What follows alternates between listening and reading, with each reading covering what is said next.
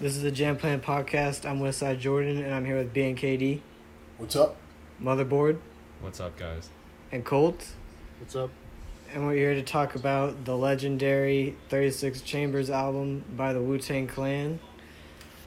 Some history on it is that before they were the Wu-Tang Clan, each of the members kind of had their own solo career. Some of them had a little bit more success in their solo career than others. Jizza, then called The Genius, and RZA, then called Prince Rakeem, were signed to a label until RZA's label decided to sign House of Pain, and then they dropped RZA due to funding, and they wanted to fund House of Pain more than they wanted to fund RZA. Jump around. Yeah. Which, I mean, I guess I'm glad for it because it created the Wu-Tang Clan, but overall, I'm not a big House of Pain fan. Me either. And then after that, they linked up together and became the Wu-Tang Clan. And then, so this album was recorded in Firehouse Studio in New York City. And one interesting thing was that due to kind of a smaller budget and how studio time is really expensive, they recorded with about 8 to 9 of the members at the same time in the studio. They were definitely not social distancing back then. And one thing that they do throughout the whole movie, throughout the whole album, they do reference how they talk about Shaolin and how they're called Wu-Tang. They do get that name from like a kung fu movie called Shaolin versus Wu-Tang, I think. That's the name? Shaolin and Wu-Tang came out in Shaolin and Wu-Tang. 1981, my bad. So yeah, that's the history of this album. Alright, so let me just build a little like trivia and stuff like that. So RZA, I might be getting this wrong, but I know the RZA and the Jizza, I want to say are brothers, and ODBs are like cousins and stuff like that. And ODB and RZA and Jizza were part of like a trio, and the group was called like All In Together Now or something like that. And they came out like the early like 90s and stuff like that, 91. They have like a freestyle that they did with ODB was like a beatboxer, and Jizza was just laying down rhymes. And also at this time, Ghostface and I want to say Raekwon were like having beef. They were like shooting at each other. So RZA had to get them in the studio together. Eventually they got along and became one of like the best hip hop duos of all time. And I want to say either Ray or Ghost had beef with Method Man because they came from like a different part of town. Because Method Man came from like Park Hill or something like that. So it was like a rival neighborhood. So I just wanted to say that. And I got that all from like the TV show because those parts were accurate from it. Like the Wu-Tang Clan American Saga, which came out like last year. It's a dope biopic. You should check it out though. So yeah, we get into producers of the album, and that is RZA, and the executive producers are ODB and Method Man. I don't know executive things they did. There's no guest appearances. All the appearances are from the Wu-Tang Clan members. Some more than others. Like you got a Master Killer were only in like one song, but they're like the weakest link, so no one really gives a shit about them. So the singles on the album is number 1 is Protect Your Neck, and number 2 was Method Man, and then number 3 was Cream, and then number 4 was Can It All Be So Simple. And I want to say, what's that other song? Mystery of the Chess Boxing was one I want to say. But yeah, so let's get to the tracks. So the first track is Bring the Ruckus. So the intro contains dialogue from the Shaolin and the Wu-Tang, which came out in 1981, like I stated. And you're going to hear that sample used throughout the whole album. So it kind of gives it like a consistency to it. And this is actually a braggadocial track. And it's just setting them up and about how they're going to take over the rap game. And I think this is one of like the dopest ways to start off an album, especially a classic album. I just love the grimy boom bap beat and the drums and snaps and the distorted horns being played throughout the song. And I love the scratches that are actually done by Fourth Disciple, who is like a Wu-Tang Clan affiliate producer. And my favorite lyrics are Ghostface catch a blast of a hype verse, my Glock burst, I leave in a hearse.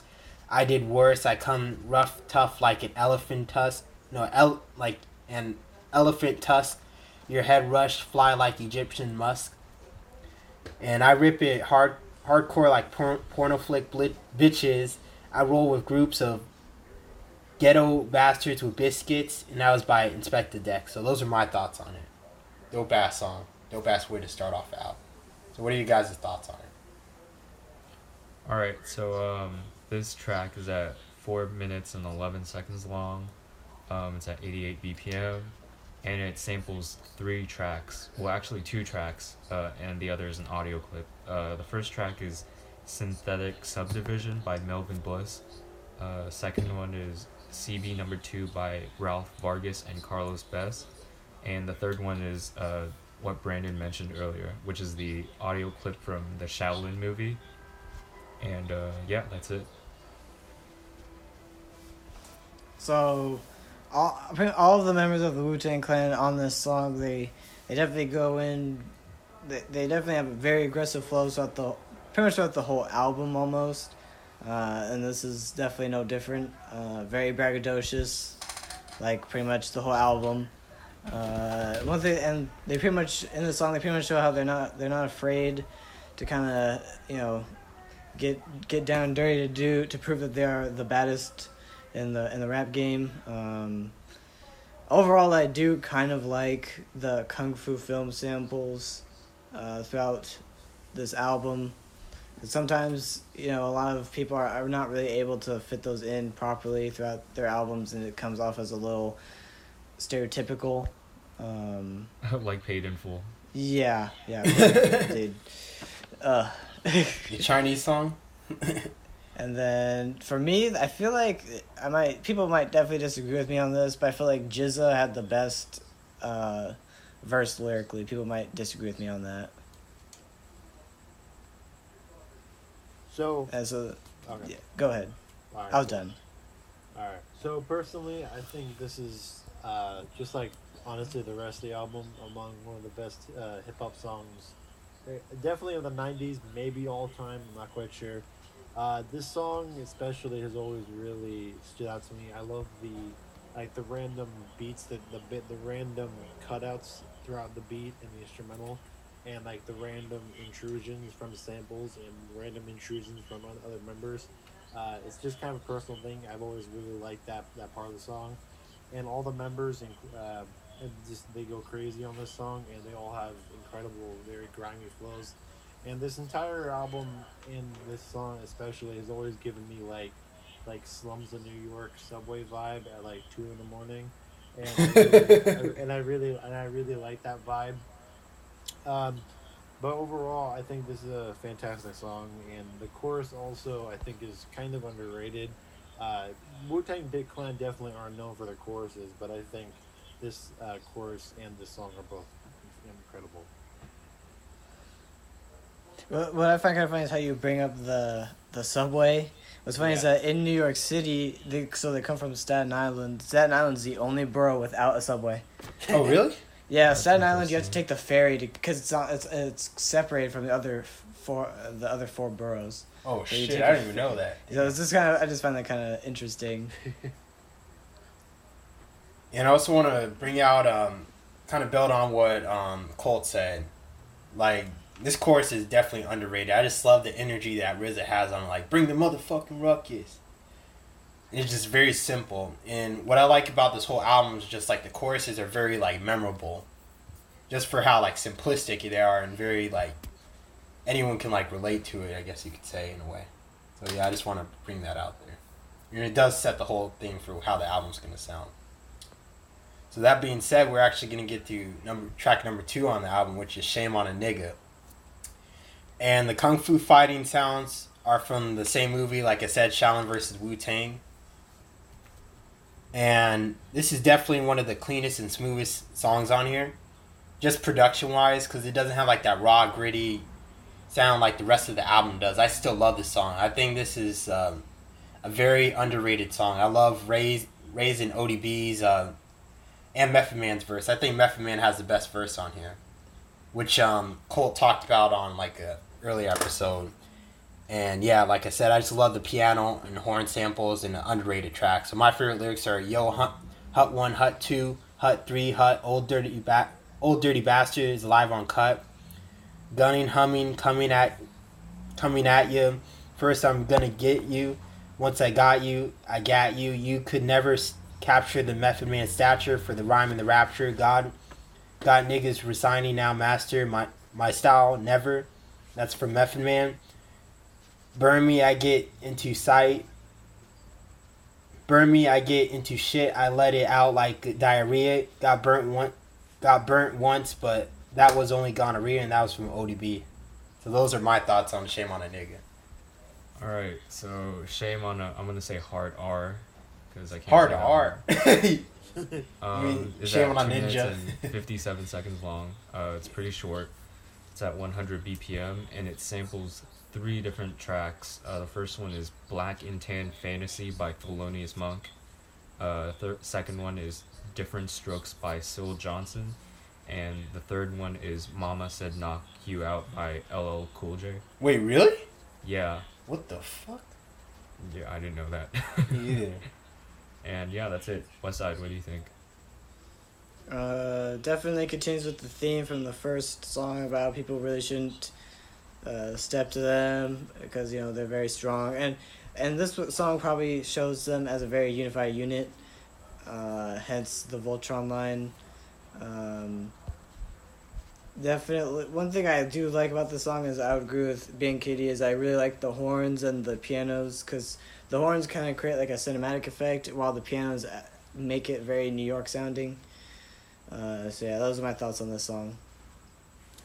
So personally, I've defended this song and praised it in the top 10 hip hop songs of the 90s, as well as the Method Man verse. And I'm going to continue to praise this song. I think this is not only a very slept on song. I think this is one of the most well-rounded songs in terms of quality in hip hop history.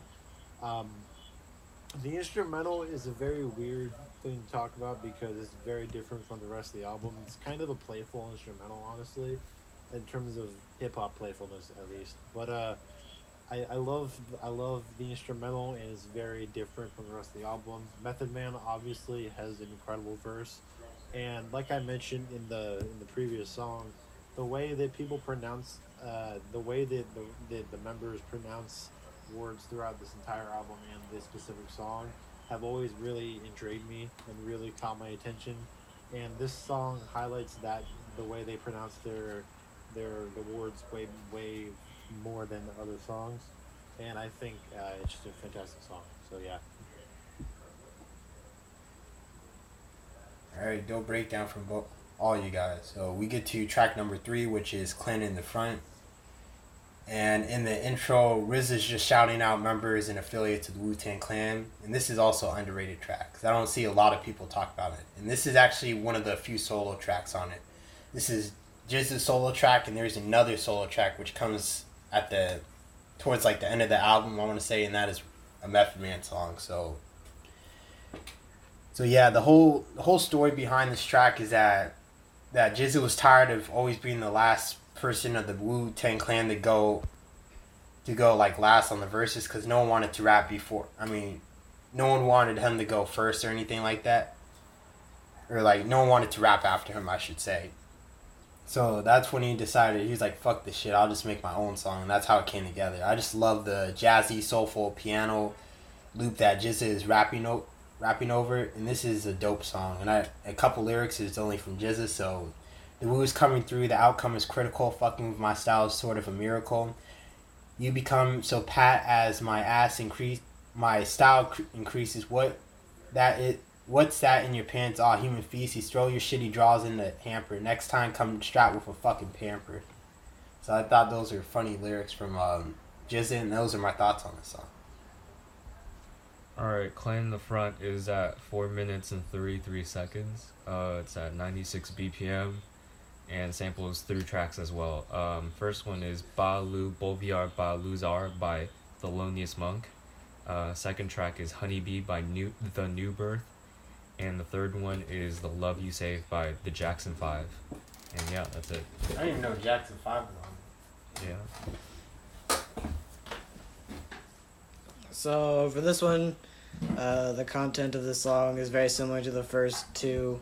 Braggadocious. One thing I really like about this is how in the chorus they repeat. It sounds like the group is repeating "woo" throughout the whole chorus, which I really like, which adds to them being kind of like a unified group. So yeah, that's my overall thoughts on this. So, personally, this song, when I first heard it a couple months ago, because I've listened to this album multiple times, I had kind of mixed feelings on. But after this listen, I kind of get why every song on this album is praised, as well as this one, because I think this song is horrifically underrated. I've actually not heard many people talk about it, like Bianchiti mentioned. And I think overall it encapsulates a lot of really great elements of the Wu-Tang Clan, from RZA's production, from the flows, the extremely aggressive and vulgar delivery and pronunciation. And I think the way the song started is very unique, because most songs don't start with like a skit, I guess you could say, at the beginning of the song, unless you're talking about the rest of the album. And I think the transition from the skit into the rapping was incredibly smooth and very well executed. So yeah, overall, fantastic song. I also want to build off of what you said.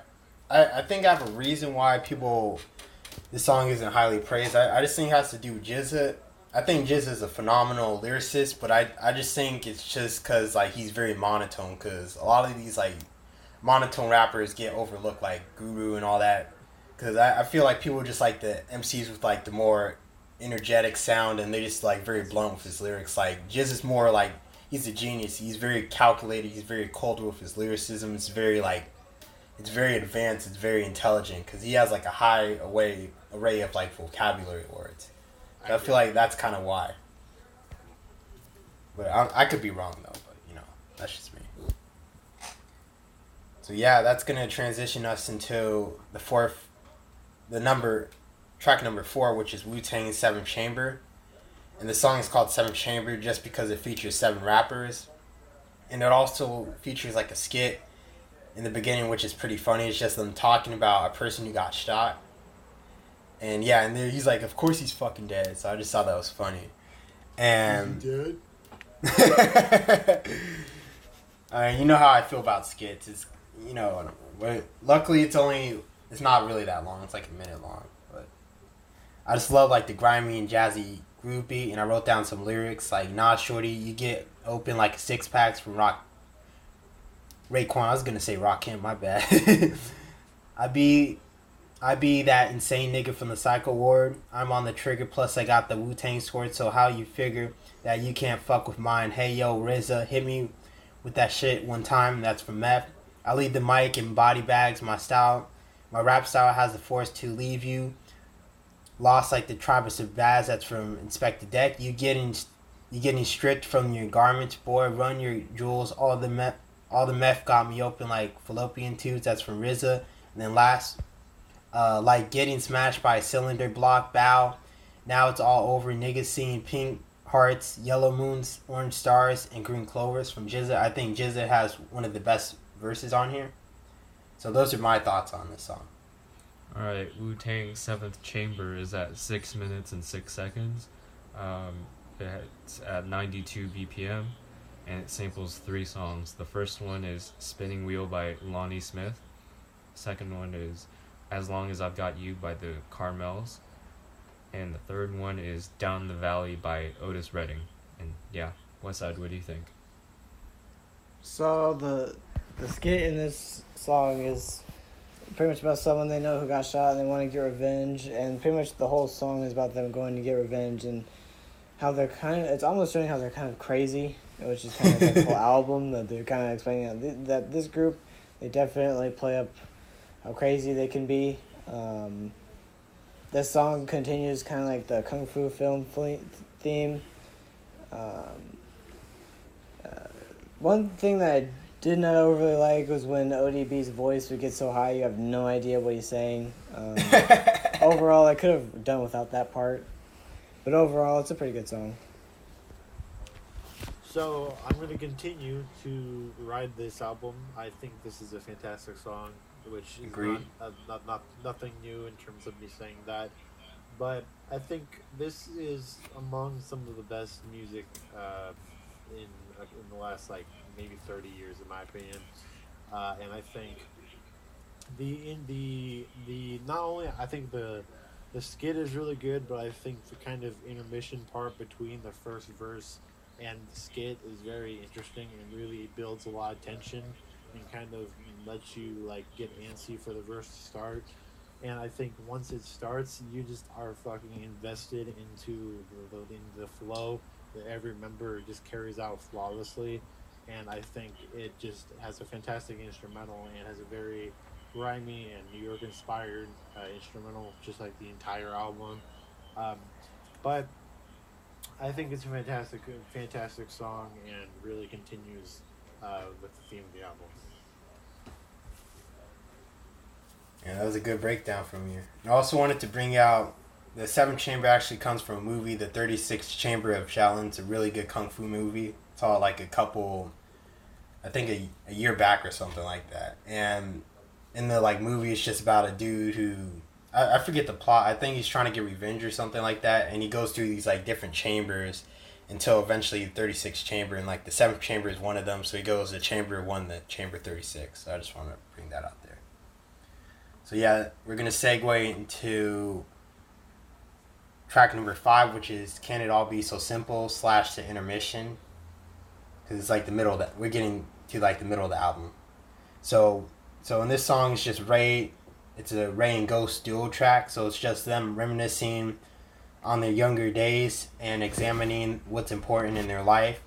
I just like the soulful beat, and at the end there's like a 2-minute interlude with Method Man talking to an interview explaining like the different members of the Wu-Tang Clan and what they bring to the table. And I think overall this is a dope song, but like I said, luckily I'm glad the intermission, the skit is at the end because I can just skip it afterwards. The song is actually not that long. It's like 3 minutes, but the skit makes it a lot longer. And some favorite lyrics I wrote down. I started off on the island, aka Shaolin, niggas wildin', gunshots drone, the phone dialing. That's from Raekwon kicking the flight cliche, doing duets with Ray and A happens to make my day. Though I'm tired of busting off shots, having to rock knots, running up in spots, making shit hot, and that's from Ghostface Killer. So I love this song. I just like how I like the soul sample that they use. Can it all be so simple? As the chorus, I just really like this song. All right, so "Can It All Be So Simple" / intermission is at 6 minutes and 53 seconds. It's at 91 BPM, and it only samples one track, which is "The Way We Were / Try to Remember" by Gladys Knight and the Pips. And I just want to say real quick, I think it's really interesting that they use the word intermission, because that's like a very formal way of marking the middle of an album. Yeah. And I guess like in the world of stage shows and musical theater, an intermission is like a bathroom break. You know, I thought that was interesting that they used that word. So And also yeah, those like long ass movies too. Yeah. Actually, yeah. Westside, what do you think? I really like the song. I really like the sample of Gladys Knight in this, like you said, Motherboard. So the content of the song is it's kind of representing life in Staten Island and the rough part of Staten Island, and what was kind of going on at the time when they were growing up, and how it was a little bit more simpler. And I forgot who said this, but like one of them references how time was better before the crack epidemic happened, which hit New York particularly hard. So yeah, overall, this is definitely one of my favorite songs in the whole album. I believe it's also one of the more popular songs in the album too, which I believe it's one of my favorite songs. So yeah, that's my thoughts on this.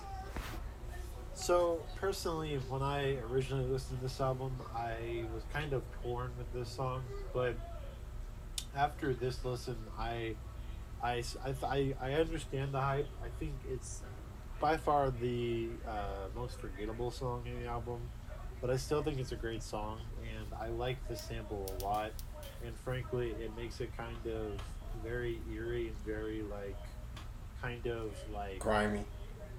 Yeah, very grimy, but it also gives off kind of like a like I don't know how to phrase this, but it kind of gives off like a very desperate feel. I don't know if that makes any sense, but the chorus is very like it's just very touching in my opinion in a very like weird way.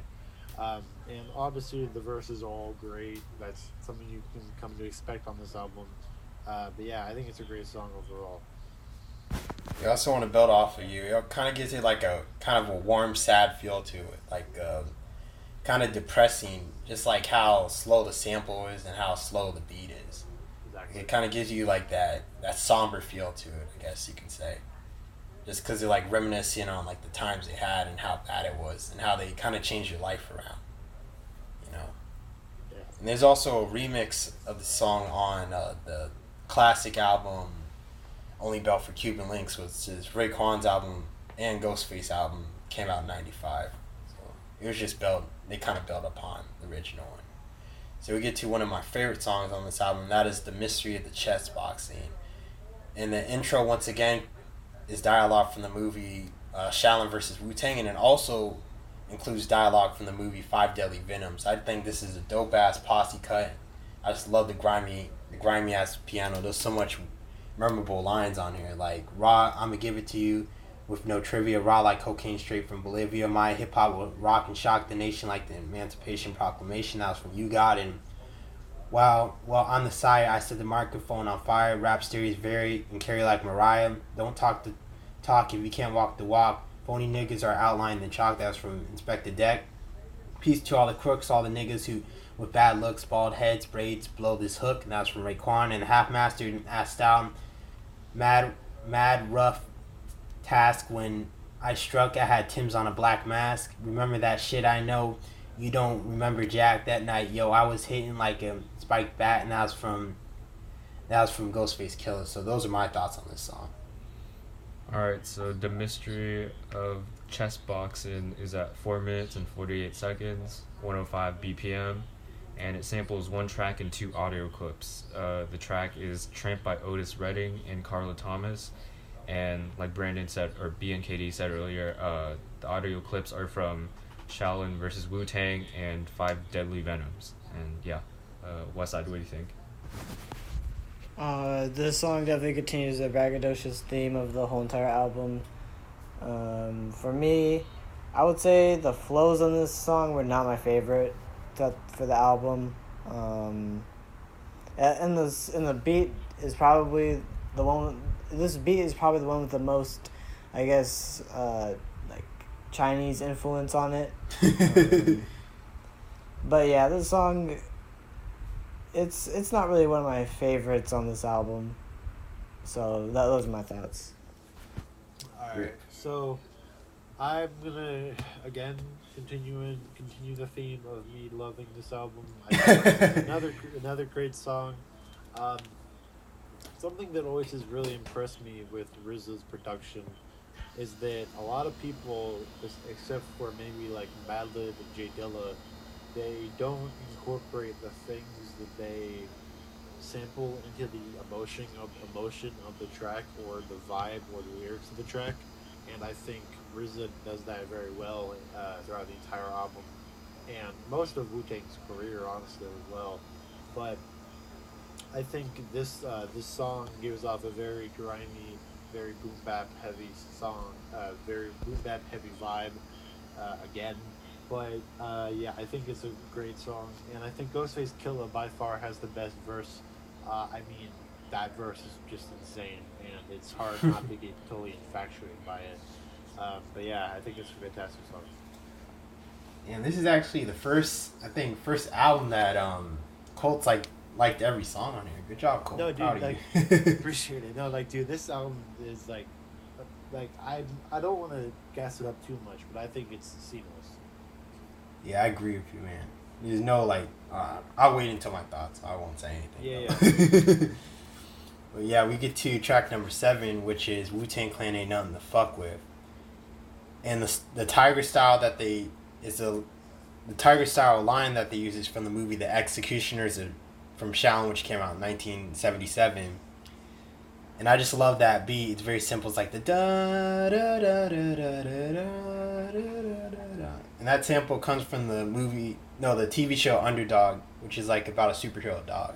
They made like a live action movie. I don't think I saw it, but it's just like a braggadocial track. I think it was just them getting fed up with not getting their respect from like other like record companies and like the press and all that, because like they weren't getting really any love. And one of my favorite lyrics is, "I'm causing more family feud than Richard Dawson, and the survey said you're dead. Fatal flying guillotine chops off your fucking head." That was from RZA. And "Meth is a legend. Niggas is Sleepy Hollow. In fact, I'm a hard act to follow." And that was from Method Man. So those are my thoughts on the song. Alright, so Wu-Tang Ain't Nothing to Fuck With is at 3 minutes and 36 seconds long. It's at 99 BPM, and it samples 3 tracks. First is the theme from Underdog, like BNKD mentioned. The second one is Papa Was 2 by Joe Tex. And the third one is Nobody Beats the Biz by Biz Markie. Damn, they actually sampled that? Yeah, featuring TJ Swan. And yeah. So for this song, what I really like about this song is that it kind of shows unity within the Wu-Tang Clan as a group, and also it shouts out all of its affiliates throughout New York and other parts of the United States, and it kind of represents just how big they are, which kind of represents why they're nothing to fuck with. So, and one thing I find interesting is how at the very beginning, RZA has a patois accent, which is actually the language that Jamaican people use. People think that patois is just an English accent. It is English based, but it is its own language. Damn, I didn't even know that. Yeah, so when people say Jamaican accent, it's actually just patois, which is actually its own language. So yeah, that's just a little fact that I just wanted to add in there. Nope. So, personally, again, I love this song. I think this song is very influential for a lot of reasons, because I think this is definitely maybe the most iconic hip hop chorus of all time, next to maybe "Lose Yourself," sadly. But yeah, I think everybody's flow and energy is literally unmatched compared to the entire genre of hip hop, in my opinion. And I think it is so hard not to get completely invested and in the instrumentals and in the flows, and just nod your head to every single bar you hear. And I think it's a very easy song to listen to, but it's not marketable to the point of it being easy. It's like something this album does very well is it rides the line of easy to listen to, but also very artistic. And I think that's a very impressive thing to do. And I think, I don't know how it does that so well, but I think a big It's part Wu-Tang of Clan. that as well, but also as Westside mentioned, the chemistry on this song is insane, and they all coexist with each other very well. So yeah, another fantastic song. Yeah, I just like how Wu-Tang Clan Ain't Nothing to Fuck With is just like the whole album is very just grimy, man, you know. It's different from at the time where everyone was trying to, I guess, more of the music was marketed commercially, but it was like good commercial, you know what I mean? This is just them sticking to their roots. And that's what I kind of like about Wu-Tang Clan. Eventually they fall off, but that's neither here nor there. But yeah, we get to track number 8, which is probably their famous song, which is Cream, aka Cash Rules Everything Around Me. So I guess you can call like trivia behind the song was that this song went through like many revisions. The original title was just Lifestyles of the Mega Rich, and so they put Method Man on the hook, and he's saying, and that's how he came up with the hook, Cash Rules Everything Around Me, which is Cream. And I just love the piano lace beat. Overall, this is a classic song. It's just talking about a song about how like money is just the root of all evil. And I just love like Ray and Inspector Deck just trading verses about going down a life of crime and then turning their life around. And I also love, this is probably one of like the famous hip hop beats of all time, like those pianos playing, that piano beat playing, And also the hook, too. Like, everyone knows that hook. Everyone in the mother knows it. And some favorite lyrics is, I grew up on the crime side, the New York Times side. Staying alive was no jive. I had second hands, mom's bounce on old man. So then we moved to Shaolin Land. That was from Raekwon. And handcuffed in the back of the bus, 40 of us. Life as a shorty shouldn't be so rough. But as the world turned, I learned life is hell. Living in the world no different from a cell. So that line was sampled before, life as a shorty shouldn't be so rough. I think it was sampled on, I want to say the song Living Proof by Group Home, which is like a, kind of like a duo that's affiliate of like Gangstar and DJ Premier. They're Gangstar affiliate. And then another one is Leave it up to me while I'll be living proof till they kick the truth to the young black youth. Once again, the while I'll be living proof, that was also sampled in the song Living Proof by Group Home. And that was from Inspect the Deck. So those are my thoughts on this song. Alright, so Cream is at 4 minutes and 12 seconds. It's at 181 BPM. And it samples two songs. The first one is As Long As I've Got You by the Carmels, which was sampled earlier in their other song, and the second one was Money, Dollar Bill Y'all by Jimmy Spicer. And I just want to say real quick that even though I thought it was weird that they added the acapella version at the end for the extended one, I still think it's pretty cool if you listen to it. You could like really hear like the rawness of his voice. Yeah. And I feel like it has its own aesthetic, but then again, I feel like it's weird that they included, I mean, it is the extended version, so I guess that's why. But yeah, that's what I think. So I'm just gonna say it. I don't like the song. I'm totally just kidding. The song is super good. I was about to say it. I'm just kidding. This song is so good. This song is super good. I really love this song. I really love the beat. How it's just kind of a reminiscent beat. I do like B and Katie's breakdown. It's not really a side that I kind of thought of, but it definitely talks about how like money rules everything in Shaolin, aka Staten Island. Which, by the way, if some people who listen to this album and maybe they don't have a very good ability to, put two and two together, Shaolin is Staten Island. And the content is definitely about how people should listen to them so they don't go through the same things that they did. So once again, overall, I really love this song. So personally, this was as I'm sure it was the same for most people who know the song. This was the first Wu-Tang song I ever heard, and I gotta say, while it's not my favorite song on the album, I still think it's a great song. And I think it's up there in terms of influence compared to the entirety of hip-hop. And I think it really this song definitely is not the reason Wu-Tang is legendary, but I think it cemented them with the influence that this song has on the entire genre of hip-hop. And I think this instrumental is one of the most chilling instrumentals ever. And I love the tempo. Mainly after the vocals fade, it just continues and then fades out over time. And I love it when artists start with like the instrumental in the beginning and then the verse, and then they totally come first full circle with the instrumental at the end, and they do that in this song, and I really like that. And I love the kind of political commentary on how your importance is derivative from your worth, or how people's like kind of greed kind of rules you, and you get greed from money. And I really like the kind of evaluation of, I guess, humans, honestly, which sounds dumb, but it kind of does tackle stuff like that, and I really respect that about the song. So yeah, another fantastic song. Yeah, I also want to bring out one thing. I'm not trying to hate on the song, but I feel like there's like a lot of these kind of like, I'm gonna sound like a boomer or some shit like that, but I feel like a lot of normies just say, like they say Wu-Tang Clan songs and they only go to this one specifically. I don't think a lot of the other songs really get as much love. It has the same energy as like, oh, I know Nirvana, and then they say their favorite song is Smells Like Teen Spirit. Exactly. That's kind of how it is. Like, it's kind of that weird culture behind it. Same with the Nothing But a G thing, but they kind of have like that same vibe. It's a really that song.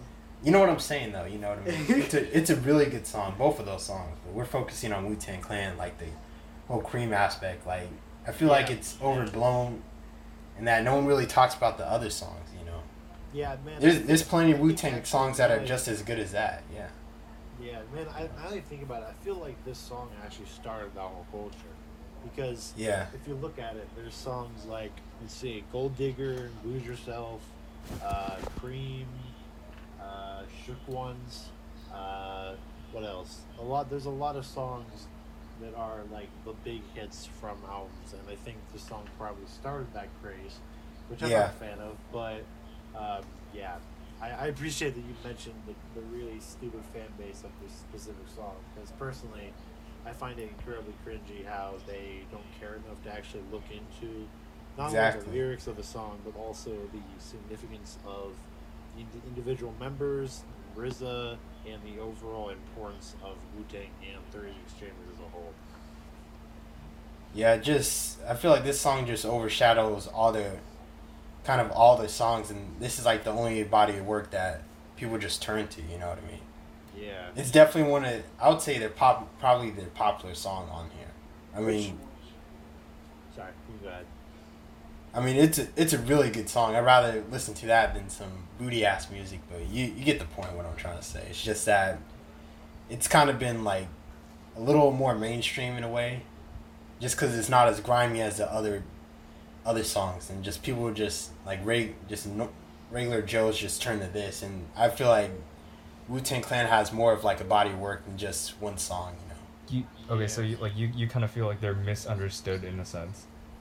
Yeah, I guess you could say that. It's just that I feel like people just turn to Cream all the time. There's other songs out there, you know, from Wu-Tang Clan. Before we move on, I want to mention one thing regarding that. Yeah, I find it ironic that the song about how your importance is divvied from your money is the most played song on the radio, which is I know that's pretty iconic, man. Yeah, it's like granted, this album is not very radio friendly, but I find it ironic that the one that totally trashes the idea of big corporations is the one that is on the radio a lot.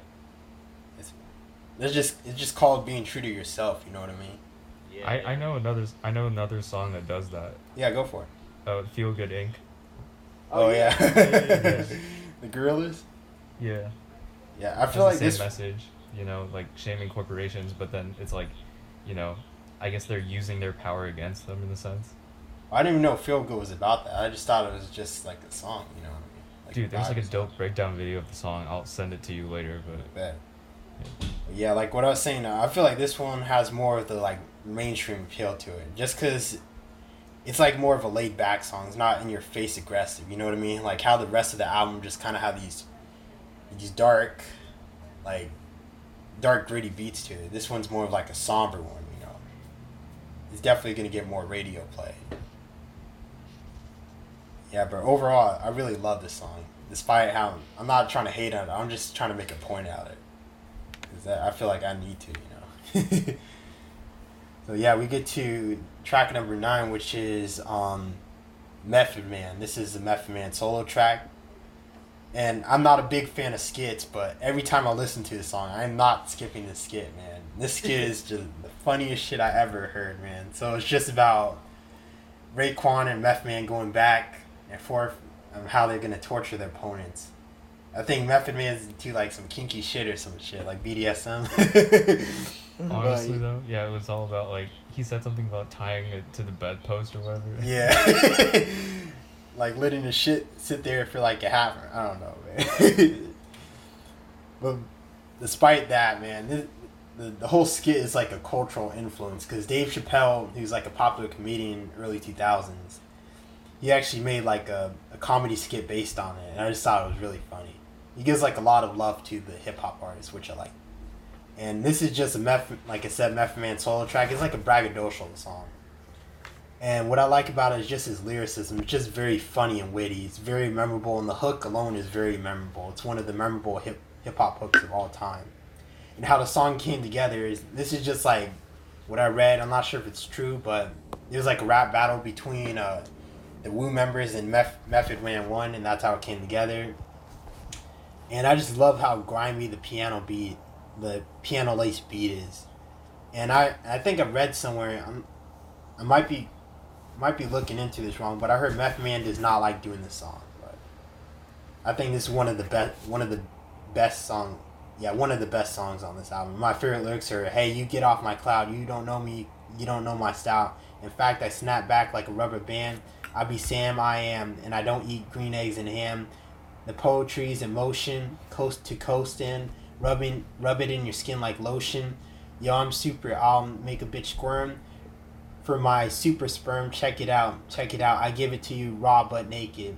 And I think the super sperm line came from the famous song. What was that song that came? Rapture's Delight, which came out like a decade earlier. Oh, Sugar Hill Gang? Yeah, because he used that line, like the super sperm from like Superman. I just thought it was very funny. Overall, I love this song, man. It's just very funny, witty. It's just him not taking himself seriously. It's just fun lyricism, you know what I mean? It's playfulness. And it still has that grimy ass piano lace beat. That's what I love about it. And it just shows he's one of those like standout members. Just from his voice, his flow, and he's very charismatic on the mic. And that's what my thoughts on the song are. Alright, so I just want to say real quick, Yeah. I didn't know much about like the meaning behind the song until you just explained it earlier. Yeah. That the whole skit was about his opponent or whatever. Yeah. Because I'm not gonna lie, the first time I heard this skit, I thought it was like disturbing, like really disturbing. Yeah, because it's actually a game. It's called like the game of torture. They played on the block, so they're just trying to outdo each other. It's kind of like your mama jokes. You know what I mean? Oh, okay, so they Yeah. weren't doing it for real. No, they would be in jail, bro. They would be in prison. Okay. Alright, so this song is at 5 minutes and 51 seconds. It's at 102 BPM, and it samples 3 songs. The first one is Method of Modern Love by Daryl Hall and John Oates, iconic pop group. Second track is Sport by Lightning Rod, featuring Kool and the Gang. And then the third one, funny enough, I don't know if you guys have seen the movie Mary Poppins. Oh but, boy. They sampled Chim Chim Cheree from that movie, which features Dick Van Dyke, Julie Andrews, Karen Daughtry, and Matthew Garber. And yeah. I heard of that movie. I never seen it. Is it a good movie? Depending on what kind of movies you're into. Not musicals. It's a musical, but. Oh boy. Yeah. Anyways, yeah. West Side, what do you think? So I would just like to say that the skit at the beginning is, what they describe is very disturbing. Not Never heard exactly Eminem. something I would want to personally go through. I don't even think I would do that to anyone, even the person I hate the most. No, all these things just sound, to put it lightly, sounds rather unpleasant. Yes. If the purge happens, that's what they're gonna do. Yeah.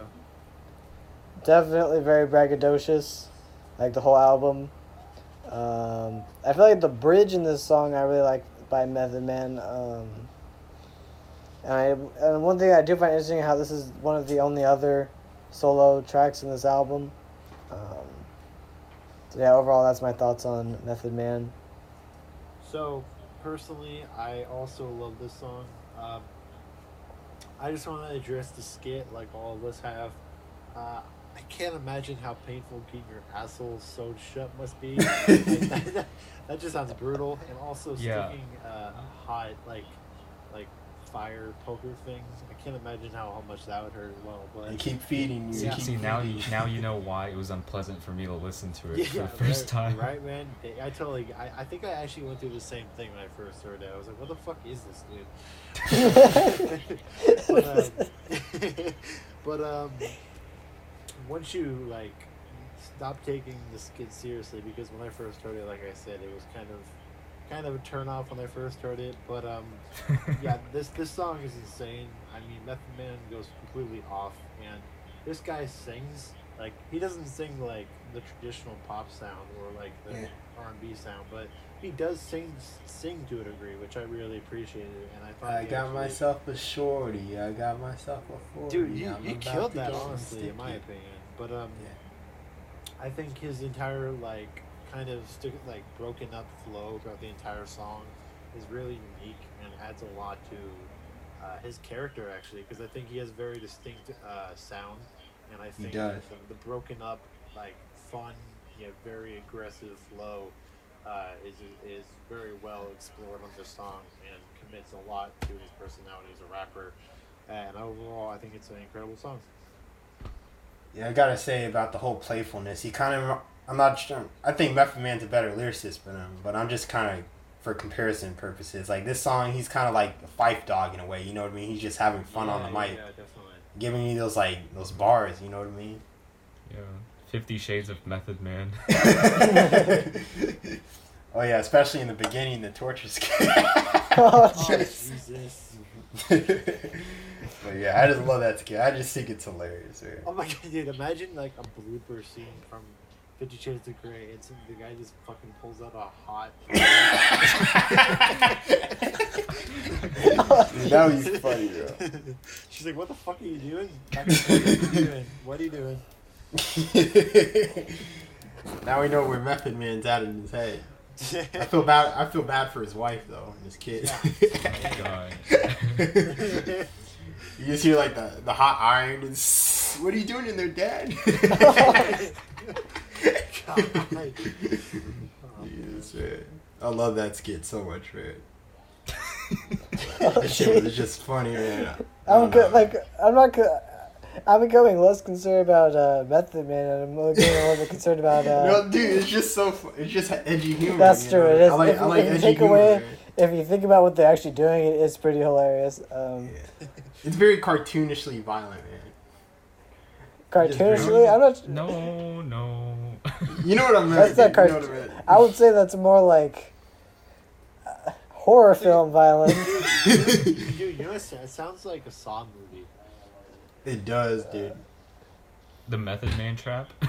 Yeah, right. Oh, Oh my god. Well, they're making a new Saw movie, so that might be in the new Saw movie. You know what I mean? Yeah, Okay, right. yeah. Dude, just all right. imagine. Was it? We gotta pitch a Method Man horror movie. Dude, okay, dude, just imagine him rapping at them while they're trying to escape. Oh fuck you! Oh fuck you! Oh fuck you! Oh fuck you! Oh fuck you! Dude, I just like, dude, it's so funny, man. Just it's entertaining, man. I know the skit's pretty long, but I just like how funny it is, man, you know. That edgy humor to it. And we actually spent a lot of time talking about the skit. I think that's All the right, longest let's you move spent on. on the out. Alright, yeah, let's do that. We'll come back to it later. Not as fuck if you. But we get to by far it's track number 10, Protect Your Neck. There's no doubt this is on my top 10 hip hop songs of all time, so this is obviously going to be my favorite song on the album. Spoiler alert, but you guys already knew that. And I think this is the debut single of the Wu-Tang Clan, I want to say. Hold up, let me see. Yeah, it is, yeah. Okay. Yeah, so anyway, what they are starting in the song. I'm not going to talk too much on it because I did an episode on it, but it's just an 8-man posse cut. It's by far one of my favorite Wu-Tang Clan songs. You God had the weakest verse. I mean, you shouldn't expect much from him anyway, you know what I mean? Dude, I must suck at you got, dude. Just compared to fucking like Jizza and Ghostface, and nobody gives a fuck about you. You know what I said about him. He's like the pubic hair of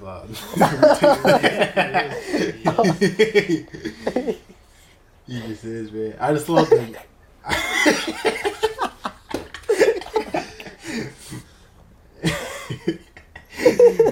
Jesus He's like Christ. He's like an extra nipple. He is, dude. Third nipple, man. No, better enough. He's just a nipple hair. You're just gonna shave him off anyway. You know what I mean? Oh my god, dude. Okay. All right, let's Yeah, go back but- to the song. All right, but anyway, like I said, I just love. Dude, each one is just rapping their ass off, man. It's just very grimy. I love the muddy beat sounds. I love that grimy piano, that siren, the light faint drums, and it's It's like the essential '90s hip hop song, man. The music video itself is very grimy. It's very cheaply made, edited, and it has like the timestamps on it. And the song just has like that basement, dark, grimy, flawed production that RZA has, and it's just very not polished, man. The only gripe that I have with it, I talked about it before, but I'm gonna talk about it again. Is just that this is actually not the explicit version. If you notice, like they bleep out the bad words. If you want the explicit one, it's called the bloody version. Protecting that bloody version, and it's on their greatest hits album, which came out like early 2000s. And I just like how the skit sets up the album. It's a short skit. It's about the intro to the like radio station, and the caller wants them to play that song again. And my favorite lyrics, I'm not gonna say it because I already said it, and it's very long anyway. But definitely, I'm gonna say GZA had the best verse on there. ODB's verse is very memorable. I love Ghostface verse, Raekwon, everyone's verse on there except for You God. And probably and also what's that dude's name? Master Killer. But yeah, and also RZA's verse too. Yeah. But GZA's verse is very like it's very. I just like how like very intelligent it is, man. He's attacking his own label, which was Cold Chilling Records, which kind of did him like dirty. So I just want to leave it at that. Alright, Protect Your Neck is at 4 minutes and 51 seconds. It's at 102 BPM, and it samples 3 tracks. The first one is The Grunt by the JBs. Second is Fame by Irene Cara. And the third one is She'll Be Coming Round the Mountain, and you know the folk song. Wait, they actually use that sample? Yeah, look, I just looked this up, man. Jesus Christ! It made like the more like clean bars of soap like songs like very dirty. Damn, I wouldn't know. Honestly, I didn't even hear it. Like me either. That's yeah, how good he is. Yeah, but it's in there somewhere. I don't know where, but yeah, that's it. Westside, what do you think? I'm tripping out on the fact that when she's coming around the mountain is sampled Yeah, on no, a that's Wu-Tang Clan. So I'm Jesus just like, Christ. what is? That's interesting. That's a unique sample there. Imagine if you actually heard the whole sample throughout the song. You just hear them like rapping over that beat. Imagine that's the chorus. Oh my gosh, man! ODB on the chorus. So if there's one thing you could say you can't say about this album is that it's inconsistent. This is very consistent. The message is very consistent, and the fact that it's very braggadocious. One thing I will say about the beat that compared to other beats is that I would say this beat is a little bit more of a straight up break beat compared to some of the other ones, because I'm not sure if I hear too many pianos or horns in this one. Some of them have pianos, some of them have horns. This one sounds to me like a little bit more like a stripped down break beat. Almost kind of like a Nas song in a way. Mm-hmm. But definitely not a Nas song, because Wu-Tang Clan sounds very, very different from Nas. So don't think I'm trying to sound like, oh, Wu-Tang Clan's just like Nas. No, that's not what I'm saying. Just like the beat would have fit Nas well too, just in a different way. But yeah, that's my thoughts on Protect Your Neck. Alright, so I love this song just like B and Katie and the rest, as I'm pretty sure the rest of you guys do. I think this is a top tier posse cut, and it's maybe the best or second best posse cut of all time, next to Really Agreed. Go by Danny Brown. But yeah, I think all the members, especially Ghostface Killah, go completely off on this song, and I think they all bring a very unprecedented anger, even for the standards of this album, and I think that it's very, very memorable. And also, I like the Spider-Man reference because Spider-Man's cool, so there's that. Hell yeah. But yeah, the instrumental is very unique as well, and I think it took a more playful approach, just like the shame on a guy Ninja. and I think it definitely changed up the vibe in terms of sound for the rest of the album, which I really appreciate. So yeah, overall it's a fantastic song. Agreed. So that brings us to, and I also want to say, Protect Your Neck is like an iconic word. Like, I've seen a lot of rappers use that over and over. It's like a cultural word, I guess you can say. If that makes sense. Yeah, definitely. Yeah, and I want to say this is probably like the strongest lyrical performances from like all the members of the Wu-Tang Clan. Just like so much quotables on here, especially Inspector Dex. It's very simple about swinging through your neighborhood like a Spider-Man. Spider-Man is my favorite superhero. But yeah, I just want to put that out there. So we get to track 11, which I feel like is probably one of the underrated songs on here. I say that about a lot of songs on here, but this has like a different vibe because it doesn't sound grimy. It's just very soulful and mellow vibe. And this is Tears, track number 11, which is Tears. And I just like the soul vocal sample and the church organ beat. And this song is just Ghost and RZA just telling tragic tales. The first one's about RZA, I want to say, is robbing someone and he accidentally kills them. And he says, why do the good ones always have to die? And then the second one is about a guy who catches HIV from Thelma, who's basically a thought, I guess you can say. I mean, she is a thought. And my favorite lyrics is, me and my man, my ace, Big Mo from the shelter, about to hit the skins from this girl named Thelma. Now, Thelma had a rep that was higher than her neck. Every girl from the Shaolin dissed her respect, and that was from Ghostface Killer. So those are my thoughts on it. And it also was used in the song, no, in the movie Mid-90s, which I still need to watch. So, yeah. Alright, so Tears lies at 4 minutes and 18 seconds. It's at 92 BPM, and it samples 3 tracks. The first one is After Laughter, parentheses comes Tears by Wendy Renee.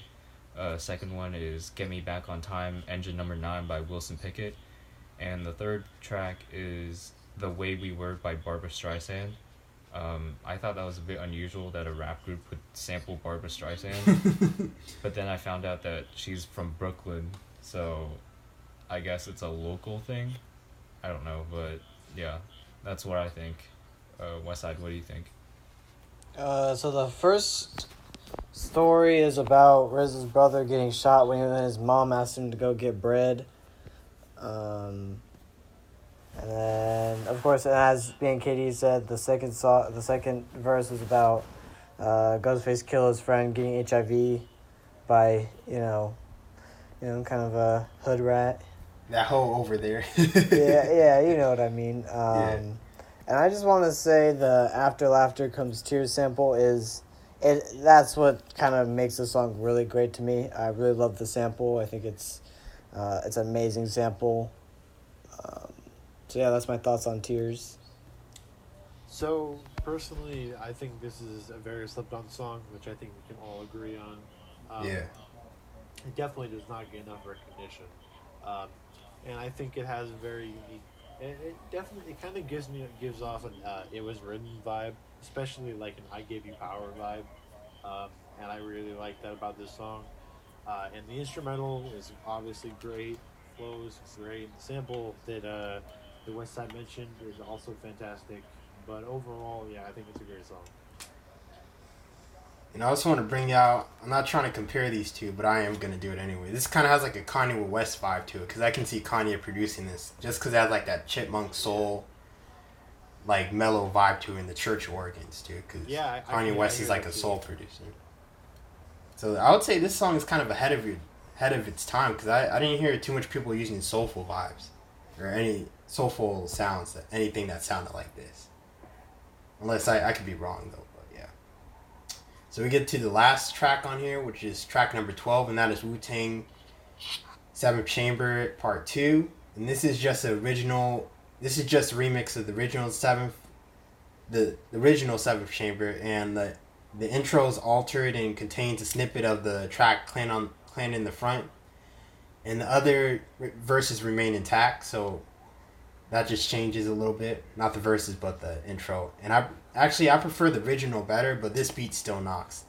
I would have liked... This is like a small gripe. This doesn't bother me. I would have liked a newer song instead to end on a remix, but it's still dope anyway. But it's still a dope way to end the album. So those are my thoughts on it. Yeah, I'm not fond of the idea of ending with a remix. Yeah. Okay, so that's the rule. No remix, no instrumentals for an ending. And skits, too. and skits, yeah. So Wu-Tang 7th Chamber Part 2, or the conclusion, as some may call it, is at 6 minutes and 11 seconds.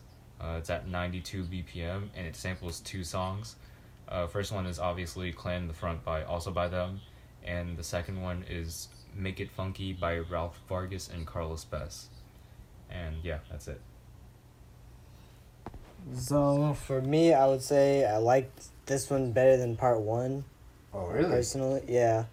And then when it comes to rules about ending with a remix, yeah, I'm gonna have to agree with you guys. Not a great way to end it. And then instrumentals, of course, do not end with an instrumental. Just simply do not do that. That's a no-no. When it comes to skits, the one time where I would say skits are a little bit better to end on sometimes, as long as they close it out well, kind of like Kendrick Lamar's To Pimp a Butterfly album. I would say that skit ended the album very well. But yeah, so that's my thoughts on Wu-Tang Clan 7th Chamber Part 2. So I kind of have mixed feelings about this song. I'm not gonna bring the grade down because of this song, because I don't think it should count really. But while I think this instrumental is potentially a top 15 instrumental in hip hop history, it's probably a bold claim, but I think this is without a doubt one of the most intimidating instrumentals ever, and it just gives off a very devilish vibe mixed in with the whole New York vibe, and I really like that. Yeah, and I obviously the flows are great, but I don't think this song was necessary in the slightest, because I don't know about you guys, but I don't really even like the idea of a remix for Wu-Tang Clan. It just doesn't sound right to me. Yeah. But I think it's still a solid song, and I'm not gonna add it. I'm not gonna contribute it to the final score because I don't think it should. I don't think it should be attributed to it. Me either. But yeah, just for the sake of consistency, I'm also gonna address this remix being the last song. I don't think it's an awful idea. It definitely is better than a instrumental being the last song. The instrumental, that's just a stupid idea. I don't know why you would do that, but Tyler the Creator. yeah, right. But yeah, I don't know. I think it's a very, very mixed bag in terms of unique ideas, but I think it's still a very good song. Yeah, I agree with it. Yeah, I have to agree. It's a very mixed bag. I love the beat still knocks, but either way, if it was on the album or if it wasn't, I'm not gonna have a problem with you ending on tears. You know what I mean? Yeah, I think honestly, I think if the original 7th Chamber didn't exist, I think this is better. Yeah, I prefer the original better, but I like the. I don't know how to describe this beat. I guess you could say like more of a devilish vibe to it. Yeah, I don't know how to describe. What I meant by that was like, in terms of quality, I think if the original didn't exist, this one would get way more praise than it does. Yeah, this one has more of a sinister vibe to it, which I like. Facts. Yeah, so that concludes track number 12, which was Wu-Tang Clan 7th Chamber Part 2 conclusion. That also concludes the whole album. So we're gonna go to my closing thoughts on it. No doubt, Enter the 36 Chambers, or Enter the Wu-Tang Clan, no, Wu-Tang, my bad, is no doubt a classic album. It's a must-have in the hip-hop collector's collection. You can find it for cheap. And I actually own this album too, so that should tell you a lot. Facts. And start to finish, this is a flawless album. No skippable tracks, which is very rare to do on an album. Not even the remix is skippable at all. And the only gripe, like I said, was the remix, like the remix to original track. I'm not a big fan of it, but I'm not gonna really knock it just because the beat is still, it's not even that bad, honestly. And like I said, there's not much You Got or Master Kill on the album. I'm fine with them. They're the weakest links anyway. I'm not gonna go on a rant because you know I'll be on here all day.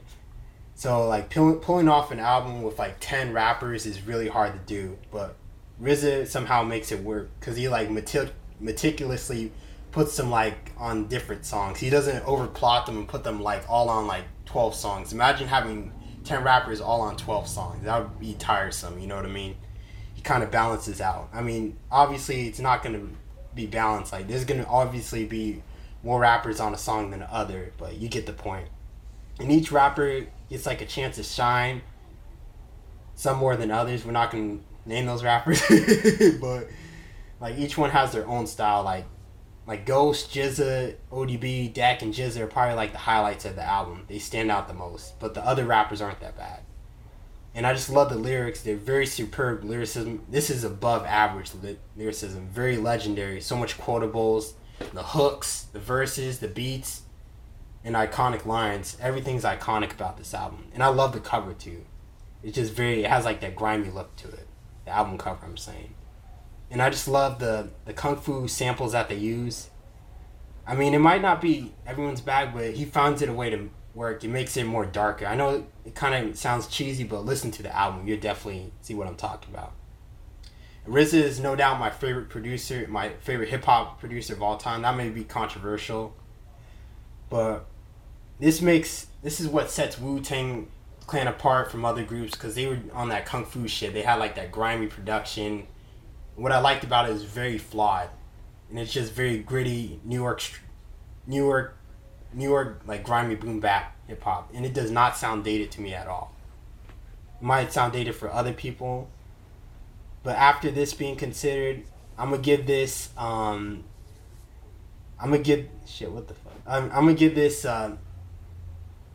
Keep Feeding You. I'm gonna give this I can't even talk. I'm gonna give this 10. I'm gonna Keep Feeding You out of 10s. So I'm gonna leave it at that. Or you can say 10 torture skits out of 10. And my top 5 songs on here is Protect Your Neck, Method Man, The Mystery of a Chess Boxing. I fucked this up. I'm gonna do number 5, which is Cream. Number 4 is Mystery of the Chess Boxing. Number 3 is Method Man. And then number 2... No, hold up. God, I'm so tired right now. So number 5 is Cream. Number 4 is Shame on a Nigga. Number 3 is The Mystery of a Chess Boxing.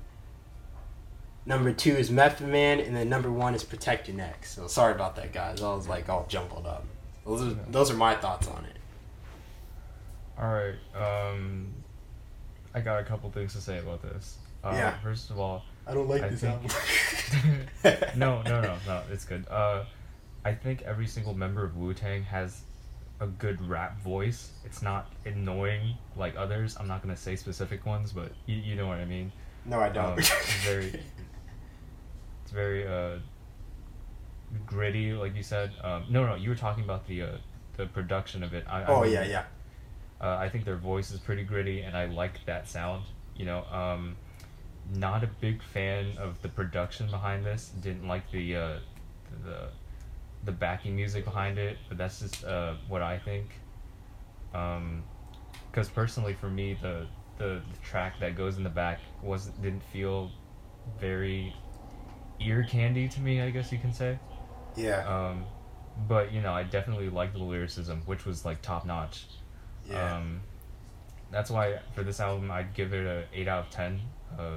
It's got a higher score because of the lyricism, but it brought it down for me because of the production and for my preference. But yeah, so my top 5. See, number 5 I have Method Man. I would prefer the homegrown version because I don't need to listen to that skit. Number 4 is Tears. Number 3 is Clan in the Front. Number 2 is Wu-Tang Ain't Nothing to Fuck With. And number 1, I don't mean to sound like mainstream, but it's actually Cream. Dope lyricism in every single one of those songs. Yeah, those are my thoughts. I give this album an 8 out of 10. So for me, this album, one thing I do like about this album is that even though it's a very large group of people, I do like how they acted very unified throughout the whole album. They're all very cohesive together while also still doing their own thing. For me personally, I do like the more introspective songs more than the braggadocious songs for me on this album. My criticism for this album would be that I will say that the braggadocious theme can get very repetitive.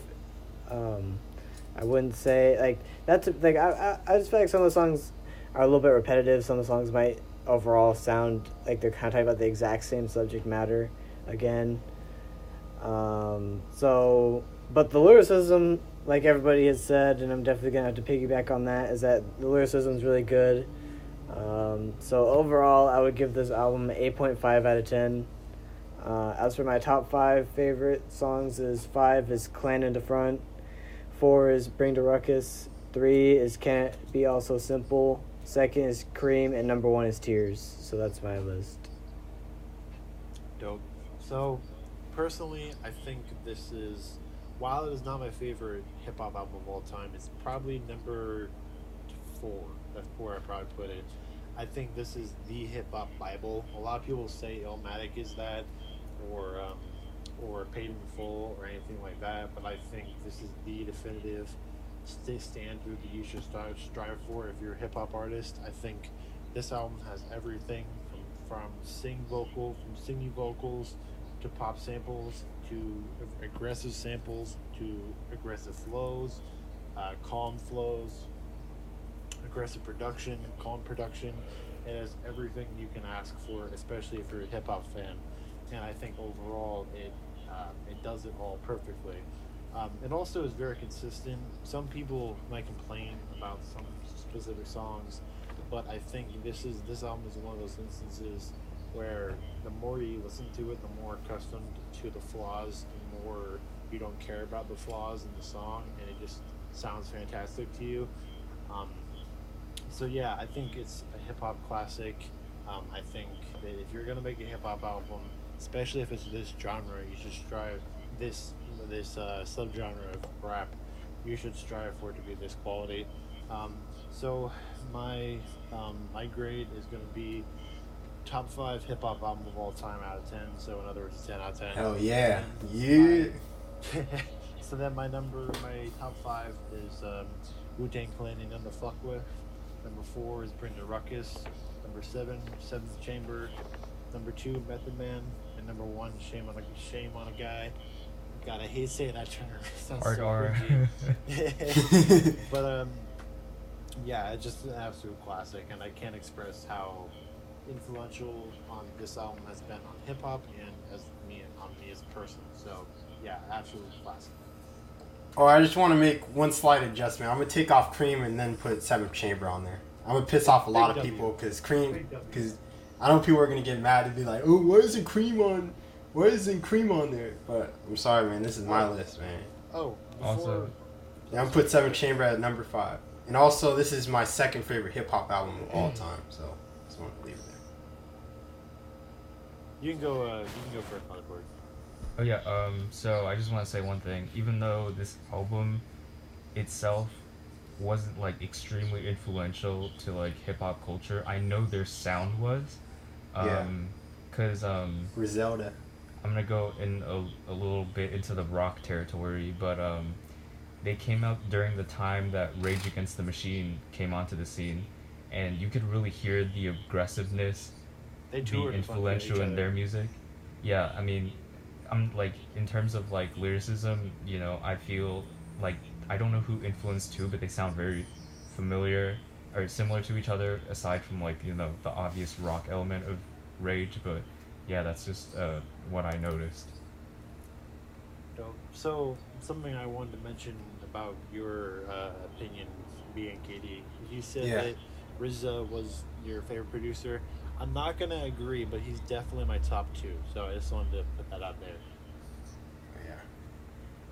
I think he's better than DJ Premier. I know I'm gonna piss off people.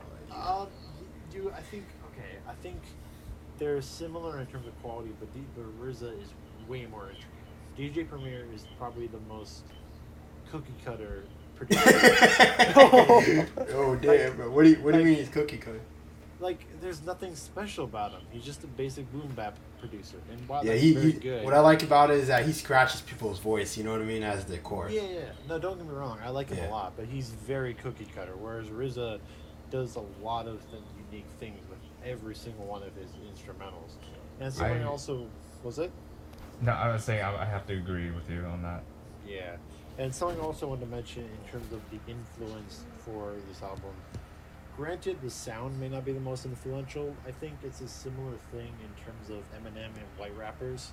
Because without Eminem, there probably wouldn't be there wouldn't be Ace Rock, there wouldn't be LP, there wouldn't be all the shitty white rappers.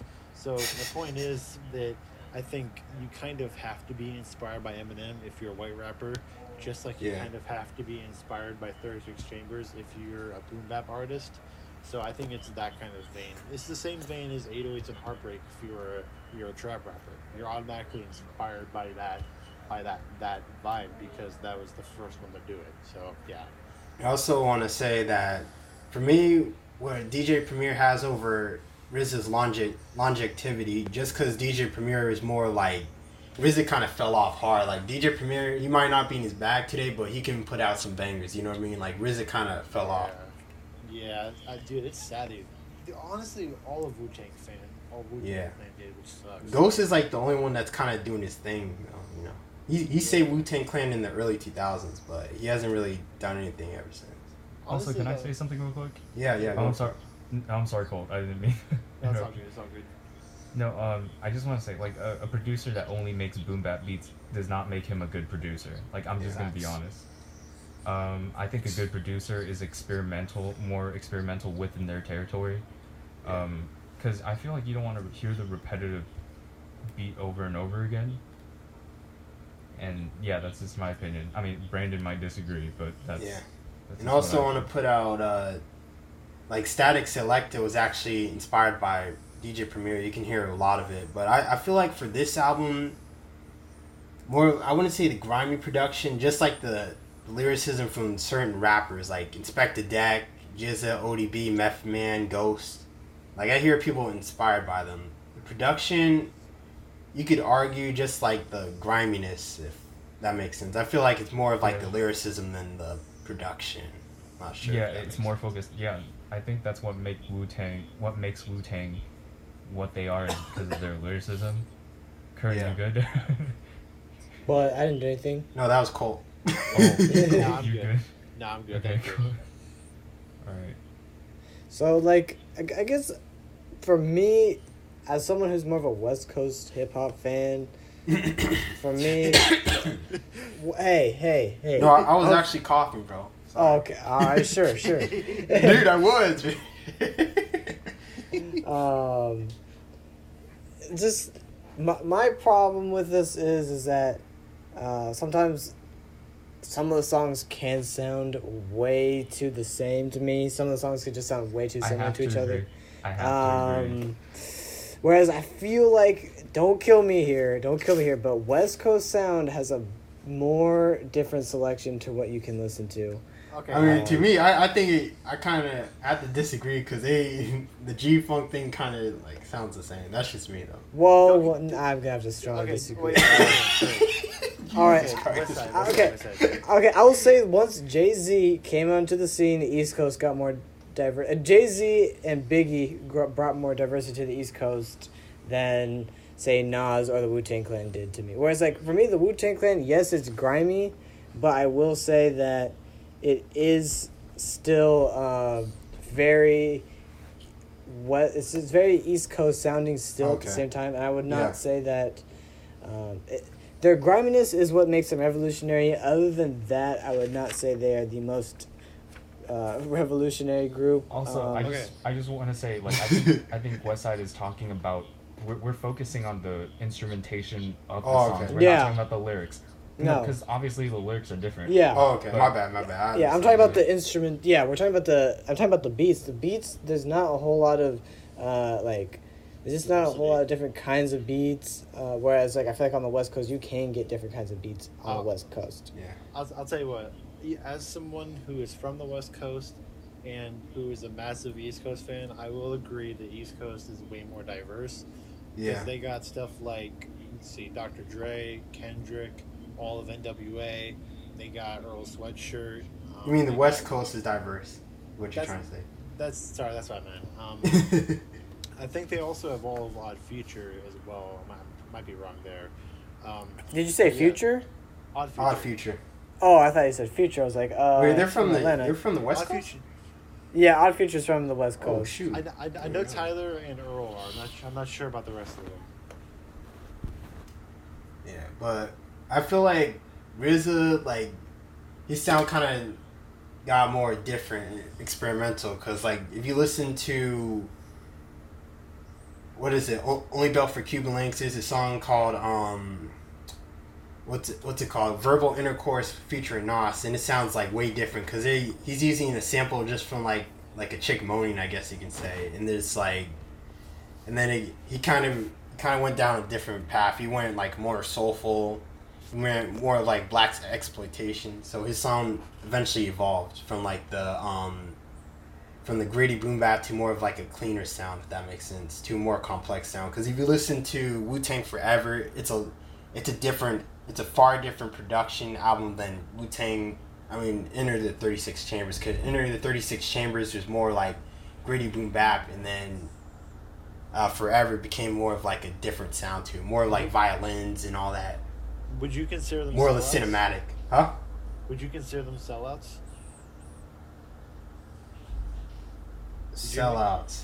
Yeah, Like- I'm hearing you. I mean, kind of the radio songs they did, like Mariah Carey, Mary J. Blige. They did kind of sell out, but not to the extent of like Notorious B.I.G., where he's just making songs with Puff Daddy. Puff Daddy like fucked like rap, you know. True. But I feel like they didn't really sell out that bad, if that makes sense. Like, there's been rappers that fell off the face of the earth. Like, Eminem sold out. Big Daddy Kane sold out. LL Cool J, oh my gosh. He's probably one of the biggest sellouts in hip-hop, man. Just making those chick songs. Yeah, well, I think also partly why they sold out is because, I mean, look at Onyx. They had success with Slam, but because of how That was actually the sellout song, too. Because they made it for the radio. Yeah. But it still sounds Exactly. good, you know. Yeah, exactly. Look at Onyx. Like Slam did well, but beyond that, you don't see them on the radio because they're not radio friendly. So I feel like to an extent, that's partly why Wu-Tang Clan was forced to sell out in a way, because they went so heavy with 36 Chambers that they couldn't go any darker after that, you know. Yeah, and also, there's good sellout and there's bad sellout music. You know what I mean? Yeah. Like, I feel like Cream, I guess you can consider it a sellout song, in a way, because it sounds like a lot cleaner. You know what I mean? Yeah. But it's still a really dope song. I feel like average fans that claim they're rap fans, but they're not really. They only listen to the popular singles. They're gonna go towards Cream more than the other part of the album. Maybe Method Man. Also, but I want to Maybe say this Protect Your Neck. real quick. Because, like, even though I feel like rap artists, like, try not to stay mainstream, Yeah. but then at the same time, mainstream is how they got their recognition. Mhm. You know, so it's always that, like, tug of war feeling, you know, because I don't think if it weren't for Cream being so mainstream, I don't think a lot of people would have known Wu-Tang Clan as well as they do today. I mean, that's just what I think. But It would have went over the head, because I feel like Method Man is the more commercial artist, because he's more of like the versatile artist. He's been used in like a lot of pop songs or something, right, yeah. and like the other members, they're very like Jizza. He's not a commercial artist. Neither is ODB, because ODB is way too crazy. You know what I mean? And Jizza's way too intelligent for the radio. But I feel like Method Man is that balance, you know. Yeah. So, like, for me, when people talk about when an artist sells out, a part of me kind of, I don't know, I don't like when people say that, because, look, I feel like part of the reason why people don't like it when their artist sells out is because they don't like it that other people are listening to their artists that they like. They kind of want to, it's almost like they just want to keep that artist to themselves, but when in reality, that artist just wants to create a bigger name for their brand at the end of the day. So I can't hate on somebody for doing stuff like that, in my opinion. I do not like sellouts though. But if it's done correctly, if it's like, it's natural, like the whole MOP, I hate to go off topic, but this kind of relates to the whole sellout thing. Like MOP, not sellout, but commercial. Like MOP try to make a commercial song with like the Rocky Balboa sample with Jay-Z on it. It did not do good until they stuck to their roots and made Annie Up, and that's one of their biggest songs. ever, and they just stuck to the roots and it became mainstream. Like there's ways of doing it. I don't think Wu-Tang Clan was like, oh, we're gonna make a sellout song or like a commercial song, which is Cream. It just happened to do good just because like production wise, you know what I mean? Yeah. No, I get that. Like you have to stay true to yourself and then get mainstream. Like Yeah, it's very hard to that do is that right. though. But I respect very artists hard that to do do that. Yeah. And But, actually you know, just selling out like, oh, I'm gonna do this, you know. Yeah. No, because that if there's anything that's what I don't like is because you have to like, in a way, change your sound to accommodate the radio, Mm-hmm. and like that to me is wrong. But you know, obviously to me there's nothing wrong with getting huge recognition for your shit, I guess. Like, for me, I think it's okay to not like the song that the artist made for radio, but you should never start hating on the artist for trying to make a song for the radio, because they just want to make a name for themselves at the end of the day. They want to, because at the end of the day, if you just keep on, well, I do agree with definitely stick to yourself, stick to who you are, and try to make something that is a little bit more to yourself, and, maybe it'll get radio play if that's who you are, but for me, I think what you need to... I can understand why artists do that, though, because at the end of the day, they gotta make money. A lot of artists don't make money by just being themselves all the time. Yeah. Yeah. Like if every single rap artist just wanted to go by who they are, in today's industry, none of them would ever make any money, and then, Yeah. It's kind of you have to work one way, otherwise you'll kind of stay in the shadows. Yeah, In the and sense- that's just an unfortunate thing about the music industry, is that they will only pay you if... It's shady, man. Record Yeah. companies are shady. Yeah. Like so it's an ultimatum basically. It's either you want to be their puppets, and you're gonna make a lot of money, but you're gonna sell out your soul, or you can stay broke and just be true to yourself. You know what I mean? Yeah. Alright, guys, so do you guys want to close out the show now? Yeah, this is Yeah. a good conversation. I like it. Alright, so this is our last episode for album review of season 1. So next episode we will be talking about what has happened in hip hop so far in 2020. We'll be talking about a lot of different subjects, and we're going to Wow. give our thoughts on that. Yes, stuff like that. I think some of you guys will probably disagree with my opinion on it, but yeah. Well, you guys will hear that later. See you guys then. All right, peace. Take it easy. Thanks for listening.